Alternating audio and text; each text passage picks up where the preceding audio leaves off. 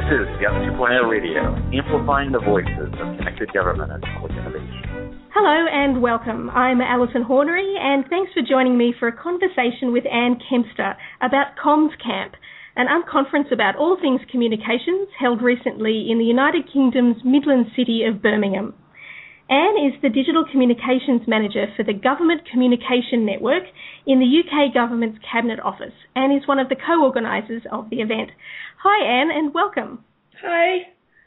So for our international audience, could you give us a bit of an idea of some of the issues facing public communicators in the civil service in the UK? I think the main one, which is probably true for a lot of communicators all over the world, is reduced costs, reduced budgets, reduced staff. I think in the wake of the financial crisis that most of the world went through in 2008, we're kind of operating in quite a different environment now. Our budgets have all been hit really hard. Our staffing has all been hit really hard. So we've got to balance the need to do more with less, which is a phrase that we use quite a bit. Balance that also with, I think, the emergence of digital over the last few years. It's been, and still is, sort of quite an issue of trying to embed a digital way of thinking in non-digital people. With a third, I think, sort of issue, which is certainly for us in the UK and central government, we still have a lot of issues around our IT and being able to actually access digital channels as well. So those sort of three things, I would think, are the biggest issues that we're facing at the moment. So a great opportunity, I guess, to bring some of those people together to share their experiences and perhaps learn some things from their colleagues. I think a lot of really great work being done as a result of all of this. I think in some ways it's been a blessing that we've had to sort of operate with a lot less money and a lot less staff, because it's forced, which is probably the wrong word, but it's made us be more creative, which I think can only be a good thing. So tell us about CommsCamp. Tell us how the event came about, why you chose an unconference format, and why this communications focus. Well, I've been going to unconferences of various kinds. So UK GovCamp, which is the big one in this country, which is more around sort of tech but touches on comms as well, and other sort of more specific events for a few years. I'd been wanting to do something specifically around comms because of my role with GCN. And Dan and I met up one day. Dan Slee, my other co-organiser, who's based around Birmingham and Walsall. He's a press officer with them. And he's been in the same sort of networks as I have. We met up for some coffee in London one day just to chat about things. And sort of at the end of the conversation, he's like, I'm thinking I'd like to do some sort of unconferencey comms event. At which point I promptly sat back down in my chair and had a very long discussion about it. It's something I'd wanted to do for a long time. And so we just did it. I think a couple of days later, we decided that we would do an unconference because we loved the format, the style, the freedom of an unconference, really. And we decided to do it. Stuck an Eventbrite up, got a quick WordPress site up, and launched it on the world without a date and without a venue, with just a concept. Fantastic. And so I guess the word spread and you were underway. I'm interested in if you could give us a bit of a flavour of the kinds of people who were represented there on the day. Whether it was purely the communications people coming together as a community, or whether you had people from different disciplines within the civil service who perhaps were interested in the role of comms in their work. No, it was pretty much all communicators. Mm-hmm. I think if there was anyone, well, there would be some freelancers there, people who were sort of doing their own stuff, but mostly it was pretty much a 50-50 split between local government and central government. Mm-hmm. Which was our aim for the day. I think one of the issues that we wanted to try and tackle was central and local government not quite talking to each other from sort of at the level of comms teams. So we wanted to bring everyone together in a room and try and break down some of the barriers between the two public sectors. Okay, so that's really interesting, that 50-50 split, and obviously in the UK they're the two main levels of government that are in play. I'm wondering, as well as breaking down some of those barriers, which is obviously very important to do, in some of the themes that emerged and some of the sessions that were proposed, were you finding that there was some commonality between those two sectors of the issues that they wanted to talk about, or was there very much these are local government issues and these are central government issues? Oh, no, I would say, one of the things that I think was a real strength is that it's, for unconferences, is it allows people to see that, oh my gosh, we all have the same issues. Come from, it's the same. It might be sort of slightly skewed a little bit for the sector, but no, the issues are all pretty much the same. And I think that really, sort of anecdotally, what people were saying to me is, it really helped to know that it's not just me or it's not just us. We're all facing this together, which I think also helped to break down some of the barriers, because local government could see, central government doesn't have all this money and all this resource, they kind of have to make do as we're doing as well, which I think goes a long way to stopping some of the negative feelings that maybe can sometimes happen.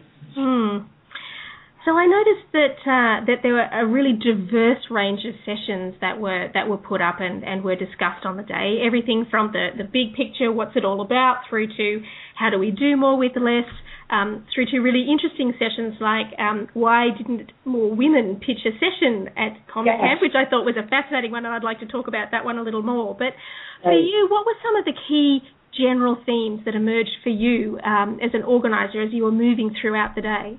Obviously, digital was something that came out quite heavily. I think that has both its pros and its cons. I think one of the things we sort of picked up on sort of towards the end of the day was that there were no traditional comm sessions pitched over the day. Okay. So there was nothing on campaigns in the traditional sense. There wasn't really anything around internal comms as such. It wasn't our intention for everything to be heavily digitally focused. But I think it's reflective of, in a good way, of the mindset of everyone knows that that's the direction we have to be moving in. So it's quite positive in that sense. That's a really interesting issue, I guess, that the digital can quite often be a bit of a distraction.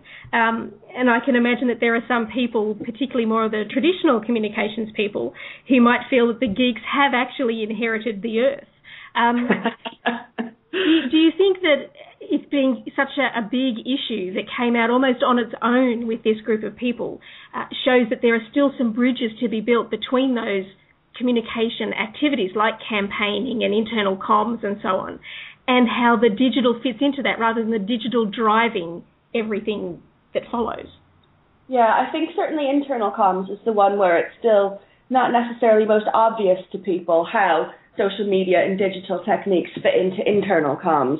I think we're moving a long way in that direction, and some friends of mine in the sort of private sector are actually running an internal comms unconference in London this summer as well, which I'm going to, so it'll be interesting to see how they're grappling with these issues, and not just in the public sector but in the private sector as well. So let's come back to this issue that I thought was fascinating, because I was actually watching the Twitter stream of the event live, and I noticed this happen as it happened. Sam, that you must have had to put up with. Awful on our end. Look, it's just one of the unfortunate hazards of being a popular topic, I think. Yeah. But what was fascinating was to watch this issue of why aren't there more women pitching for sessions at this event, which then led, I gather, into a wider conversation about women feeling, up for participating and sharing their views and really, being much more participatory. Were you surprised by that? Yes and no. No, because the issue of women in tech, women in digital, women in general is a really big issue in the UK at the moment. There's all sorts of groups springing up trying to address women's underrepresentation in the media as experts. The Women's Room UK is a really fantastic example of something that's got going recently to try and address this. And it's an issue that came up at UK GovCamp 2 weeks later, which I was in a session again around trying to encourage women to get involved in conferences, unconferences, public speaking, that world in general. But I think the session at CommsCamp was interesting because I don't think we quite came up with an answer in the end. I think it's one of those issues as well that there isn't quite a straightforward answer of it's all about women. Because one of my issues is it's actually all about personality type. So I know there were a lot of men in the room who were quite shy, introverts. The same issues apply to them as that would be for a woman to decide to stand up and speak and sort of put yourself out there. It's quite a scary concept no matter who you are, I think, man or woman. So I think it's an issue that isn't quite as quite as simple as just it's a women's issue sort of thing. Certainly very interesting to see it almost as an indicator of some deeper issues that came out almost at that very surface. Why aren't we pitching more sessions for this event that we're here at today? I thought that was fascinating. That's what I thought was the surprising part, was that someone actually called us up on it on the day at the event and sort of forced the issue out into the open, which I think is exactly the thing that needs to be done at conferences. Instead of sort of boycotting because it's an all-male panel or that kind of thing, I think the idea of actually bringing the issue out into the open in front of everyone is exactly what is going to help to stop these things happening in the future. The other thing that I was interested to read was a few blogs from people who attended, and there was one comment from Kate Bentham that really struck me, and she wrote, "No matter where you work in an organisation or what your experience is, we all have a comms role to play." And I thought that was really quite insightful, that even though this might have been a gathering of comms people, that there is a much broader comms perspective that pervades the whole kind of organisation. How do you think events like this, which brings the practitioners together, help them spread this to their colleagues in other disciplines? I think because we had quite a wide range of people, and Kate herself actually isn't in a comms team as such. She's actually out on the front line working with people and trying to get them involved in social media and things like that. But I think it just gathering more best practice, gathering case studies, hearing how it's worked for people can only help but inspire and motivate you to take that back to where you work and to try new things, to reach out to other parts of your organisation and try and get them on board with some of the work that you're trying to do. So a follow-up question to that, which is something that's very close to our hearts, given that we're starting to see a number of people now wanting to report for Gov2 Radio, and we're going to be kicking off a program about that later this year. But the public narrative is shaped by so many forces: politicians, civil servants, the media, interest groups. Do you feel that professional communicators inside government feel that they have enough opportunity to also contribute to these stories that are now starting to be told about how government is innovating and changing and some of the good things that are happening? Certainly UK civil servants have we're sort of legally neutral. We have to be neutral. Civil service law was enshrined, neutrality was enshrined in law a few years ago here. So we do have a very strict set of propriety guidelines that we have to work to. So we can put forward the policies of the government of the day, but we can't stray into the political world at all. So there is some constraint. We can't criticize, we can't be negative about things, but there's a lot of ways we can be positive about things and try and shape the discussions that happen in the public. So obviously we hold the levers in terms of most digital engagement work with the public, and are in a unique place to present information to the public as well. So the other thing I guess I'd like to ask you about around this issue of different disciplines, you talk there about, Kate Bentham being a frontline practitioner who recognises the importance of comms. Do you think that the comms professionals also have a role to play in perhaps being a bridge between these different disciplines, a bridge between the digital experts, between the comms teams, between policy teams, frontline, and also the political sphere? Yes, I think is the short answer to that. We've also been having a lot of really interesting discussions in sort of various places over the past few months about what the future for digital comms teams is. Some people saying, they'll disappear in 2 years because everyone will be digital. But I think I take quite the opposite view to that, in that there will always be a need for experts.